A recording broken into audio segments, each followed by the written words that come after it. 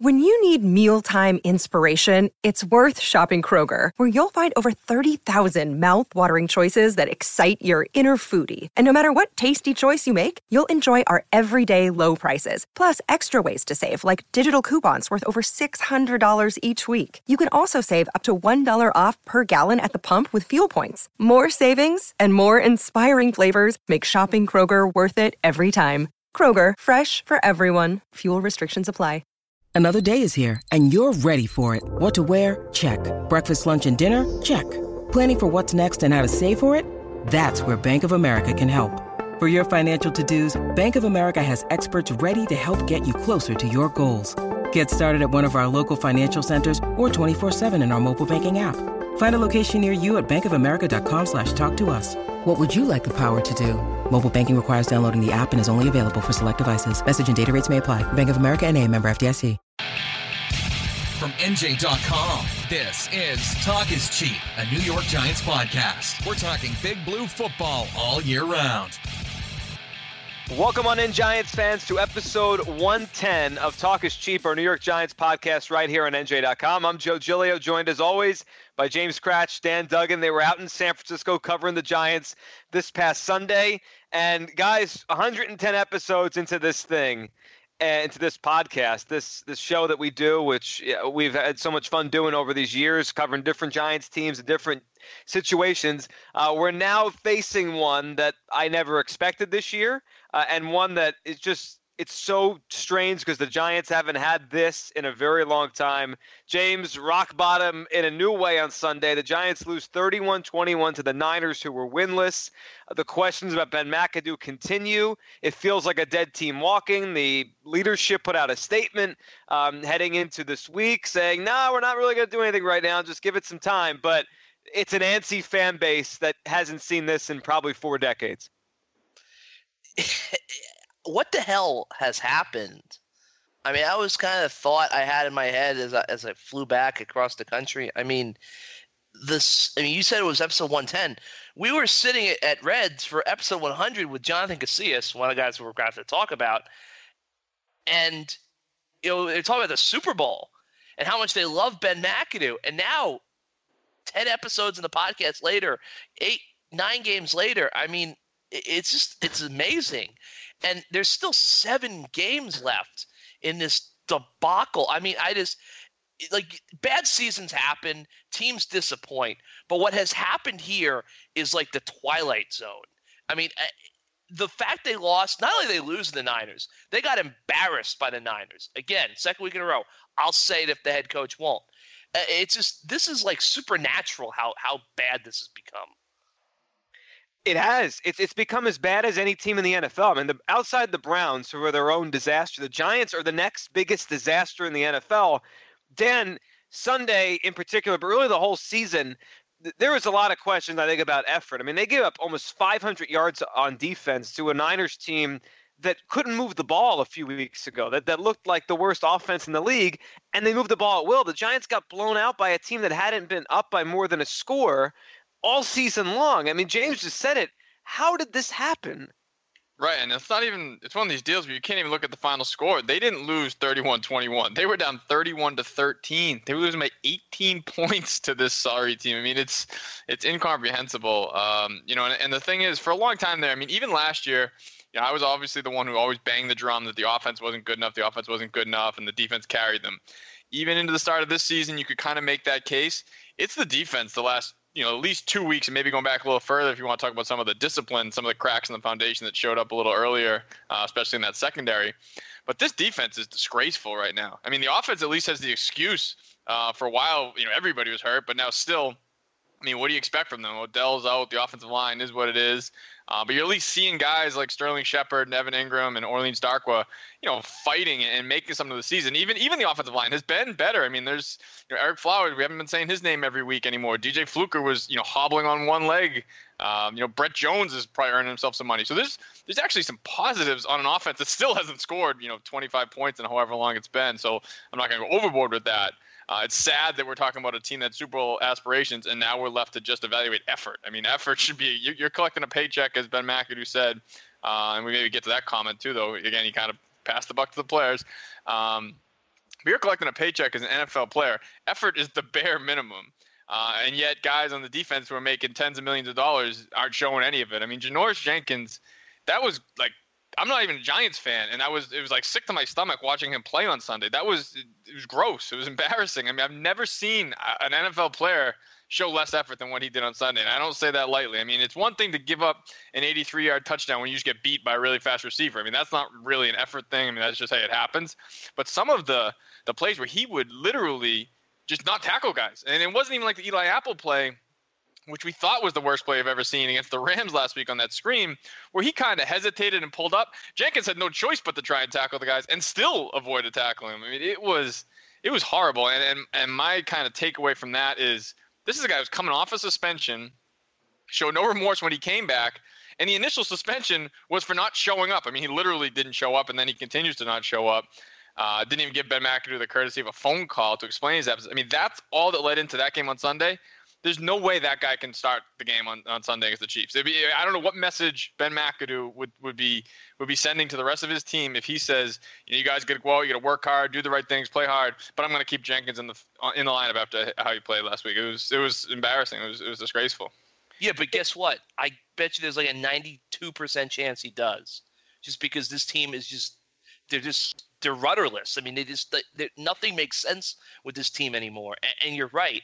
I mean, look, Eli Apple, the play he had against the Rams was bad, but he's a physical football player. He's not a guy who's going to shy away from contact. Janoris Jenkins basically just said, I don't want any part of this guy. And the Selleck play is what gets a lot of attention.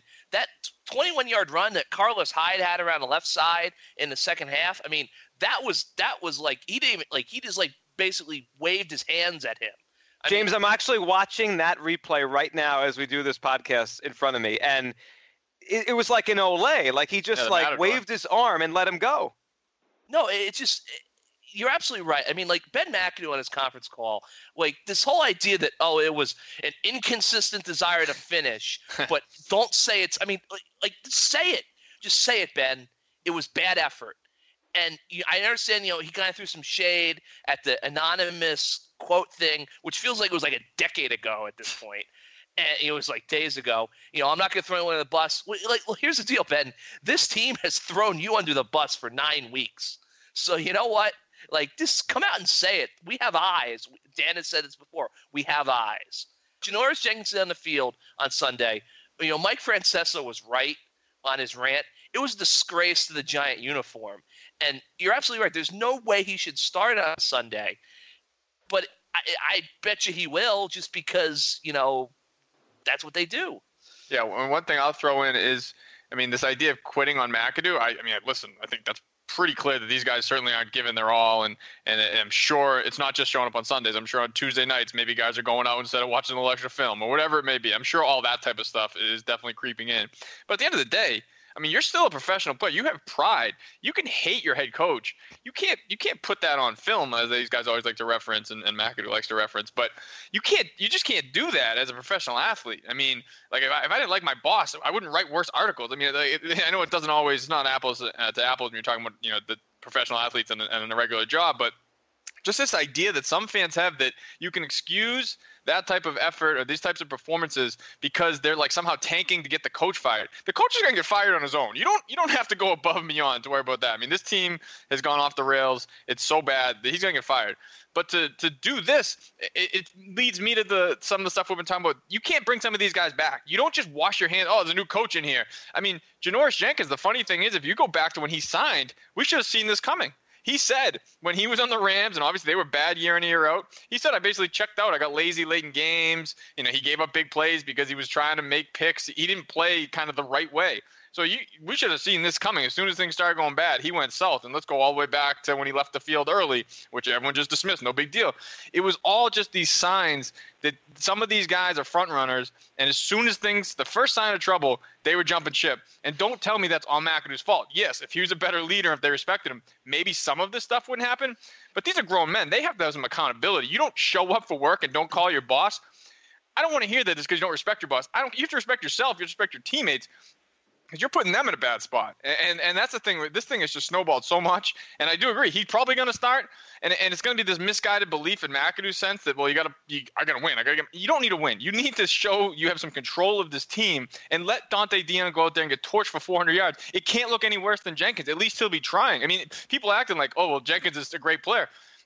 I mean, based on what? Based on Sunday? You can't put that guy back out there with that type of effort and say, well, he's a great player. And he wasn't on Sunday, and I'd like to let him prove it. Go run down a couple of kickoffs, and then we'll find out how much you want this and if you're a great player. You guys are right. I mean, it's a joke now. And when you add it all together, the Giants here are in a spot that, a large portion of their fan base has literally never seen. I mean, the last time the Giants cleaned house, had a new coach and a new quarterback, and we're not putting this on Eli, but you just kind of look forward, a new regime, everything could be different next year, was the late 70s. I mean, we're talking about everything's going to change. And the fact that the players, James, the way you guys just described, the way they played, Jenkins being the one that we're talking about, that's a reflection not only on the coach, because he can only do so much, but on the guy, Jerry Reese, that put this football team together. I mean, he signed these guys. He drafted these guys. This mix stinks, and they quit. And the coach isn't good at what he does, clearly. They don't believe in him, clearly. They're not giving effort, clearly. And, James, I think you tweeted this last night. There's still 7 games to go in this season. Like, this feels – 3 weeks ago we were saying, it feels like December. It's a bad year. It's a long year. What are they going to do? Are they going to make changes? This feels like Week 16 with Black Monday coming next week. It's only Week 11. Yeah, it's so bad. I mean, here's the thing. The Giants have not had a head coach get fired after just 2 years since Ray Handley.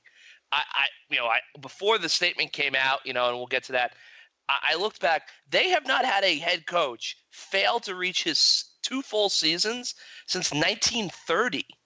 I mean, the fact that was on the table, as recently as 24 hours ago, is just stunning. And I don't know what they're going to do. And honestly, the reaction we're seeing from fans on Twitter and our inboxes, people fans who reach out to us, is that these fans, they've had enough.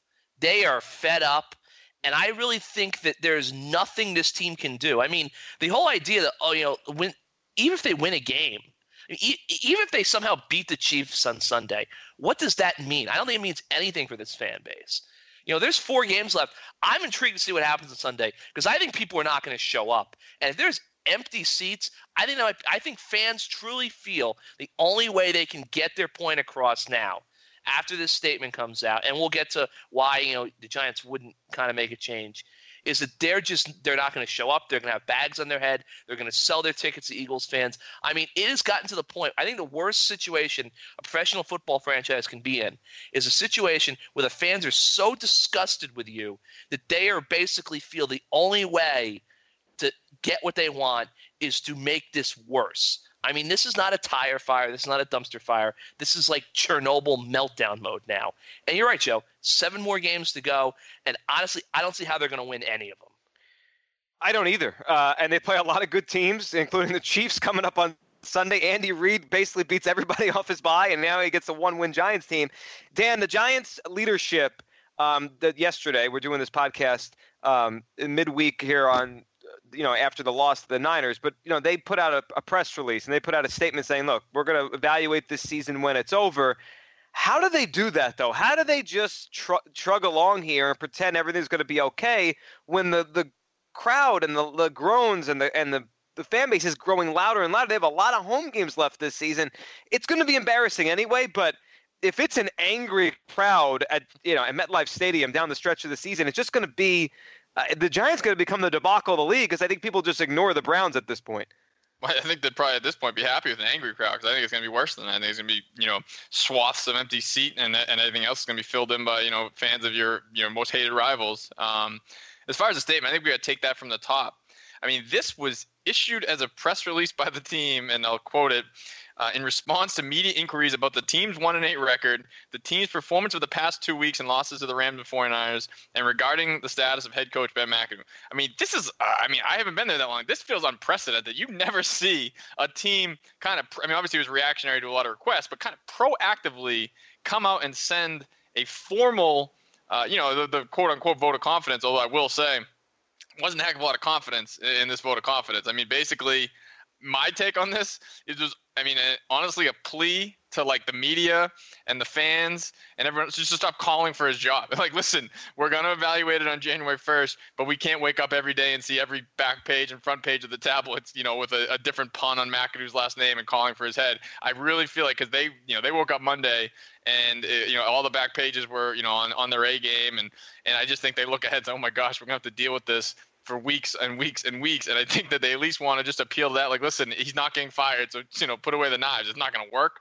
But I almost feel like part of it was that, just a public relations spin on that respect. Because then if you read this statement, extremely disappointing season, inexcusable and frustrating. Nobody's more upset than we are. These are comments that were said in a statement that supposedly supports the coach.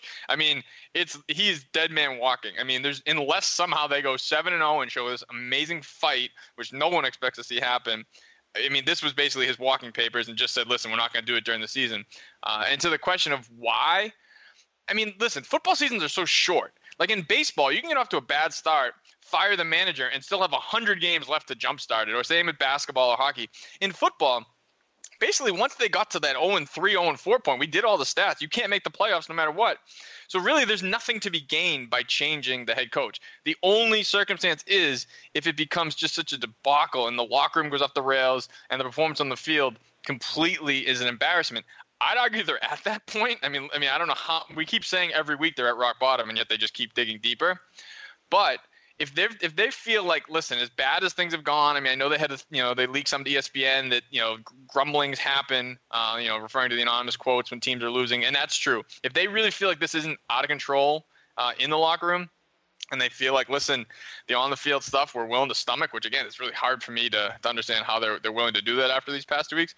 There's not much to be gained. What are you're going to put Steve Spagnuolo in there for 7 weeks? They're not playing for him on defense now. They're going to start playing for him as the head coach. So I think really the only benefit of firing, McAdoo today or yesterday would have been just to appease the fan base. And listen, as much as, I can understand that maybe ownership wants to do that just to get everyone to, stop bombarding them with letters, and every time they tweet something, everyone just kills McAdoo in the mentions. But that's not a way to run your franchise. You have to kind of keep the big picture in mind. Again, there's not a heck of a lot to be gained other than just that satisfaction. So let them play out the 7 games. You're obviously going to make the move on January 1st. I think any of us would be shocked if anything other than that happens, at least if it continues like this. But even the idea that they would gain something as far as getting a jump start on the future, any coach or GM, and again, we haven't really talked about Jerry Reese, that they're going to want to hire is employed right now, unless you're going to get someone out of a TV booth. They're employed right now. They're not going to come in and help the Giants right now, so you're not getting a jump start in anything. You can't hire a GM right now who's an assistant somewhere else and expect him to leave that job, come in, bring in a scouting set. None of that stuff's going to happen during the season. So practically speaking, there's not a heck of a lot of value to making the move right now, but I totally understand, the sentiment from fans that want it to happen.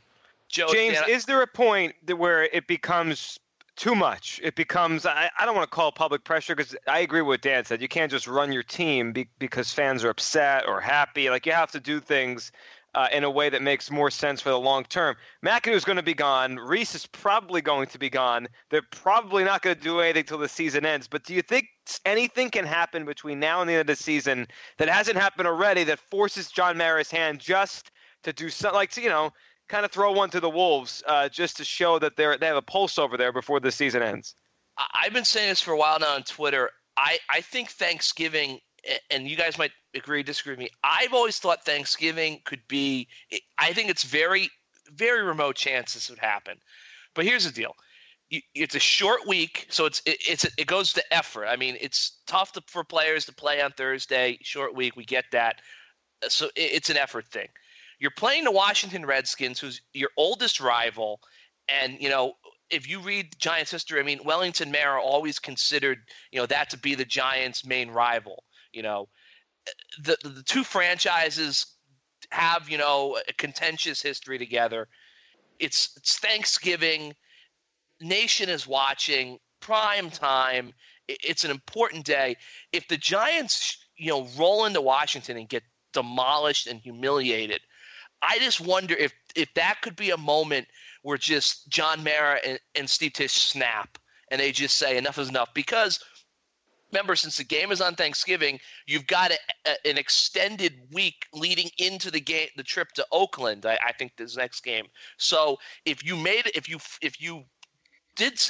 change on Friday morning, your interim head coach is going to have a couple extra days to kind of, the players are probably going to be off to kind of get in there, get his feet under him, formulate a plan forward. I don't think it's going to happen. I think it's like a 0.5% chance. But I just wonder if they completely embarrass themselves against the Redskins on Thanksgiving, could that be the bridge too far?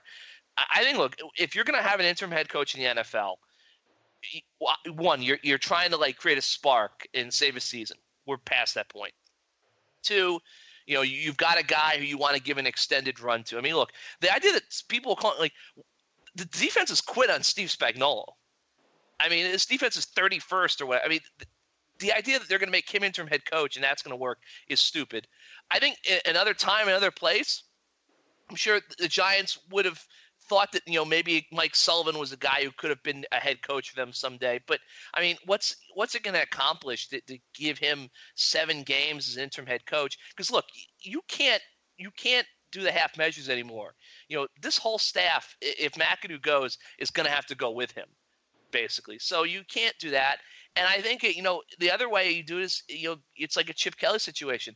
You're just tired of looking at the guy, and it gets personal.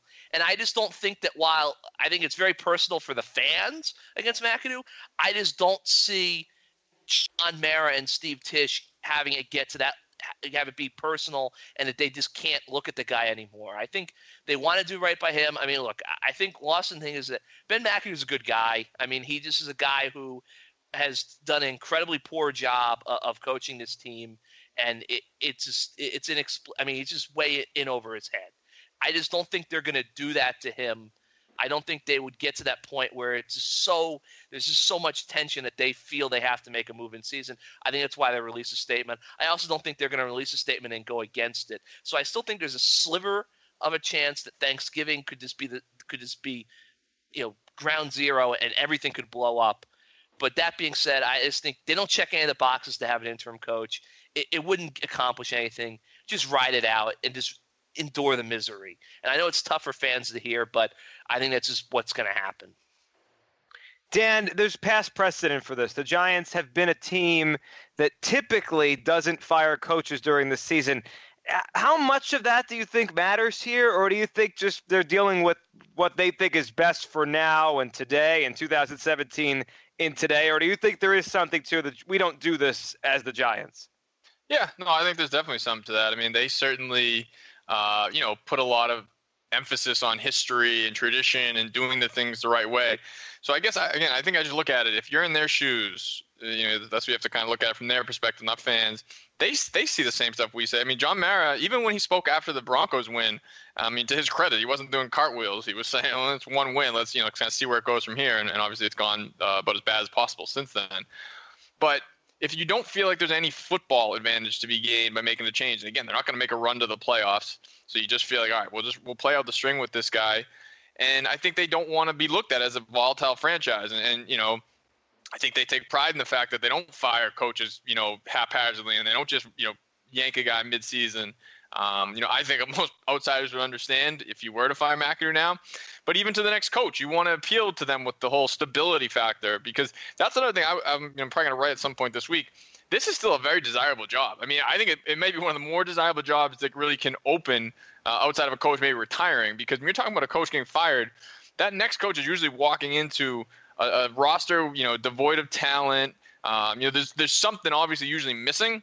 With this team, it was just such a perfect storm of a disaster this season. But I don't think it would take this super long rebuild to get back into contention. When you factor in whatever you think of Eli, you have at least a competent quarterback.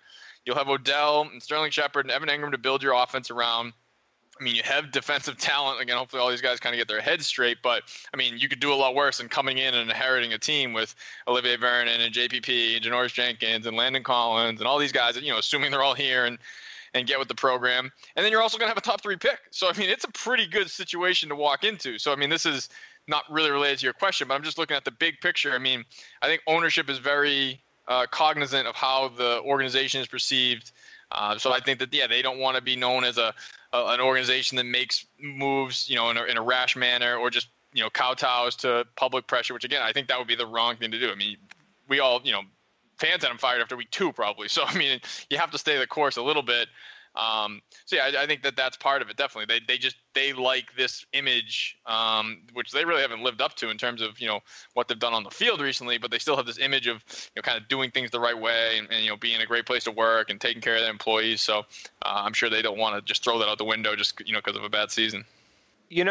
James, I know you sort of write a little bit about the possible head coaching candidates, more when than if this thing goes down with McAdoo. But off of what Dan just said there, as bad as it does look now, there's a lot of truth to that, I think. This reminds me a lot. I mean, this year might end worse, James, in terms of a record, but it reminds me a lot of 2003 when the Giants bottomed out at 4-12. They had a veteran quarterback in Kerry Collins, who probably at this point Eli's comparable to. They ended up using a pick on Eli, which kind of changed the trajectory. But Tiki Barber was on that team. They had Amani Toomer. They had Jeremy Shockey. They had Michael Strahan. They had some talent on that team that the next coach could use. O.C. Manure was already on that team. So, the next coach, which happened to be Tom Coughlin, the cupboard wasn't totally bare. I think that's probably the selling point when they go out and look for the next people to run this franchise. No, definitely. Look, Dan's right. It's going to be a very desirable job, but I think that, there are some downsides to it. I mean, one, I think we're 97% sure that the head coach, there's going to be a change there. I think the front office is something that, that's going to factor in. I mean, I don't see how they can bring Jerry Reeves back, but, they did it when they got rid of Tom Coughlin. I mean, I think, my biggest thing when I look at this team, and Ben McAdoo said this the other day, they need to get back to their identity. They really do. I mean, that's the only knock I would see from this team is that the lines, I just think, have issues. We know about the offensive line. You're going to have to do a major rebuild there. I look at the defensive line. You don't have much flexibility with those guys in their contracts. You don't have much depth. And I do think that, the Eli thing is going to be a touchy situation. I mean, I think any coach can kind of come in and say, all right, if Eli's going to be here for one more year, that's fine. But, if the Giants are thinking that they think Eli's going to play multiple more years, I think that actually could end up being a hindrance when you hire a new coach, just because, it's kind of tough to tell a guy that, okay, you can have the job, but we're planning on moving forward with our 37-year-old quarterback indefinitely. I think that would be a tough sell, and that's something that they're going to have to come to terms with and assess going forward, how they're going to portray that, what their plan is, just because if you draft a quarterback this year, it's ideal to not play him as a rookie. Let Eli play 2018. Maybe 2019 is on the table, but going forward after that, I think it's going to be very tough to try to hire a coach and hire a GM and tell them that you, as ownership, plan on having Eli in the fold much longer than that. So now we look forward here, Dan. The rest of this season, and we'll do a couple of these before we end this episode. We'll start looking at some positives because I think we have to do that. Maybe little things, maybe players, young players that are showing a little something during these games. Because, look, every conversation we've had for the past month and a half has been on the negative, and that's the team's fault, not ours. But we'll start looking a little positive in a minute here, just to kind of wrap our conversation now as far as the timeline and what they do. So we don't expect any change. They're probably going to just go status quo here. I know it's probably impossible to guess, but do you think any effort will get better that they've backed McAdoo here, that a guy like Janoris Jenkins or anyone else knows, look, whatever you do out there, if you don't play for yourself, you don't play for yourself, but the coach is not going anywhere for the rest of the season. Do you think that what the Giants tried to do with that statement will help the play on the field come Sunday against the Chiefs? I mean, I guess it can't hurt unless guys are that done with McAdoo. They just totally check out. But again, it goes back to what you were talking about earlier. There's 7 games left. If it was week 16, week 17, you could probably say, well, guys are going to pack it in, or all of a sudden, come up with a little nagging ankle injury and sit out the last 2 weeks. There's so much time left. I would think that, I hesitate to say this. I shouldn't even say this. It feels like it can't get any worse than Sunday against the 49ers. But we've said that for like 4 weeks running now. So I probably shouldn't even bother. It's funny. We go back to Eli Manning after that Cowboys game when they lost 20-3 in the opener. He was asked, can it get any worse than this? It's kind of comical to look back on that. And to Eli's credit, or maybe he wishes he wasn't so prophetic, he said it can always get worse. And boy, was he proven correct. But yeah, you would think that the statement, that's probably the one thing it might do, because there are guys who I still believe have McAdoo's back in that locker room. And maybe this is the wake-up call that they say, listen, because they know who's the malcontents. And they also know who's obviously not bringing it 100% on the field. Someone needs to step up and not say it through the media and not say it because of how they play and lead by example. Someone needs to pull that team together and say, listen, we got 7 games left.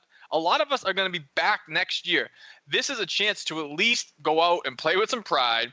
Whatever happens to McAdoo, he's going to be here. So don't like I said, I don't think people are packing it in to get rid of him. But if that's what you're doing, it's not working because he's going to be here for the rest of the year. You have to deal with the Saturday practices. Oh, those horrible Saturday practices. You're going to have to deal with it. He's here. It's not changing.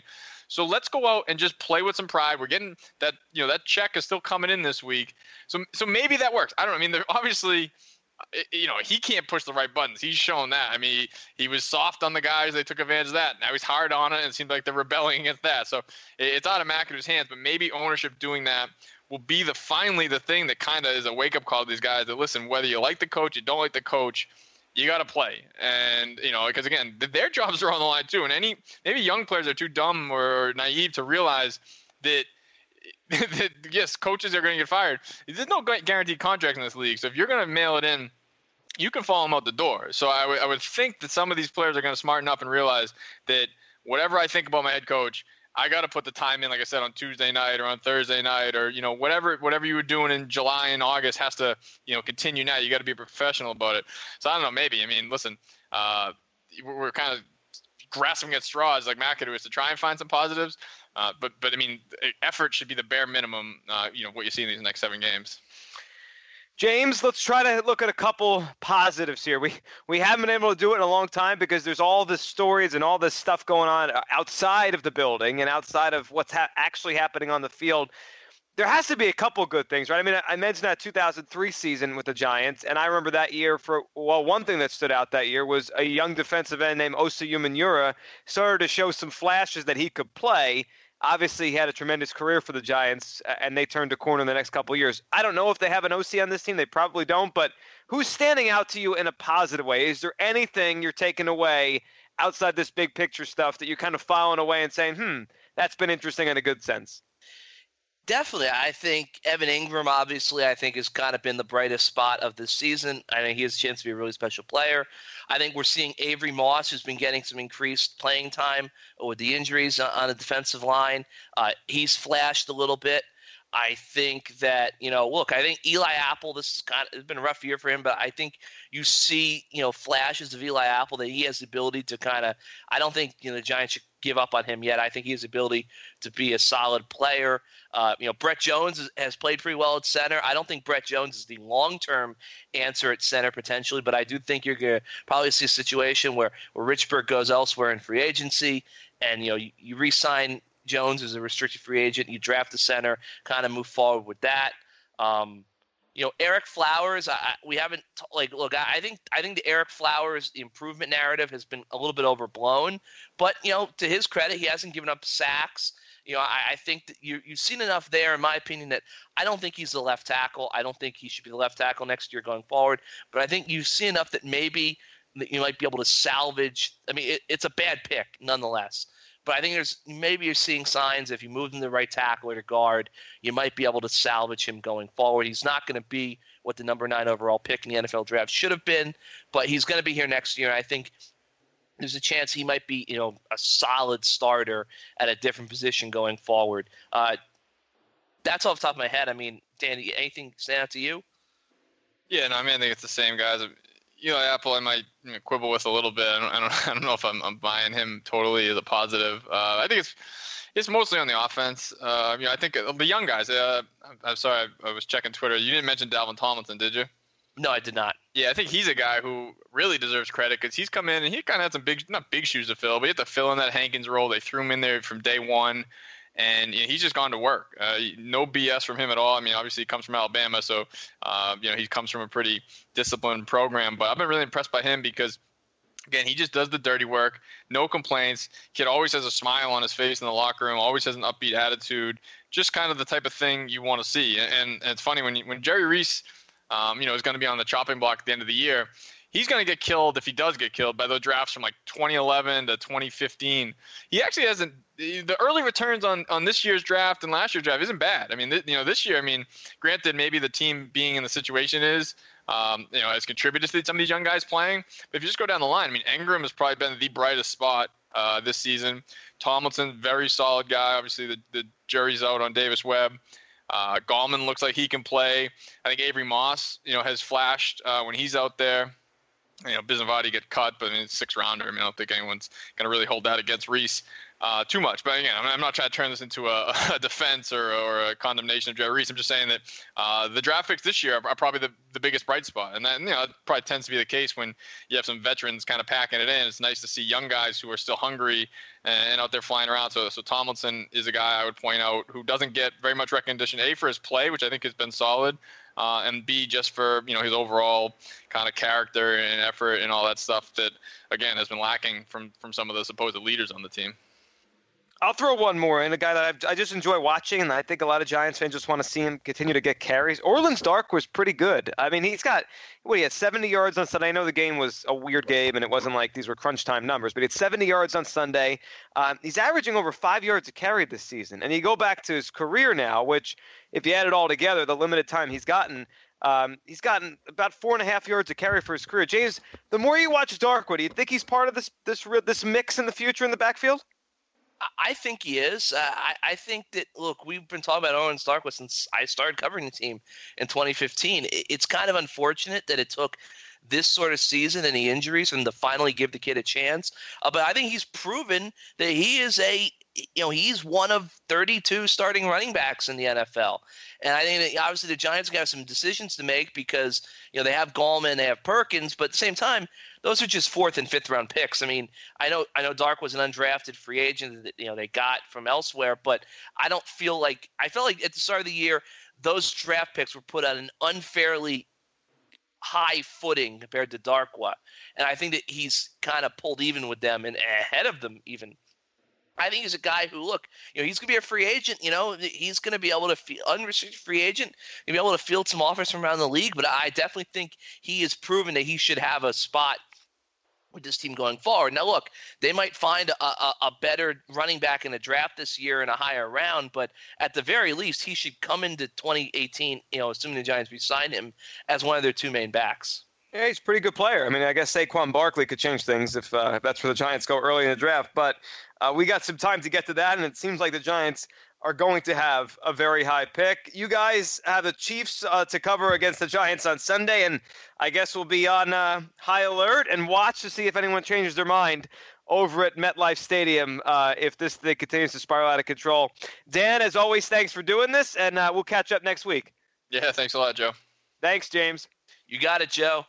Thanks to all of you for listening to episode 110 of Talk is Cheap. We'll be back next week to explore, whatever the Giants did on Sunday and what it means for the franchise moving forward right here on NJ.com.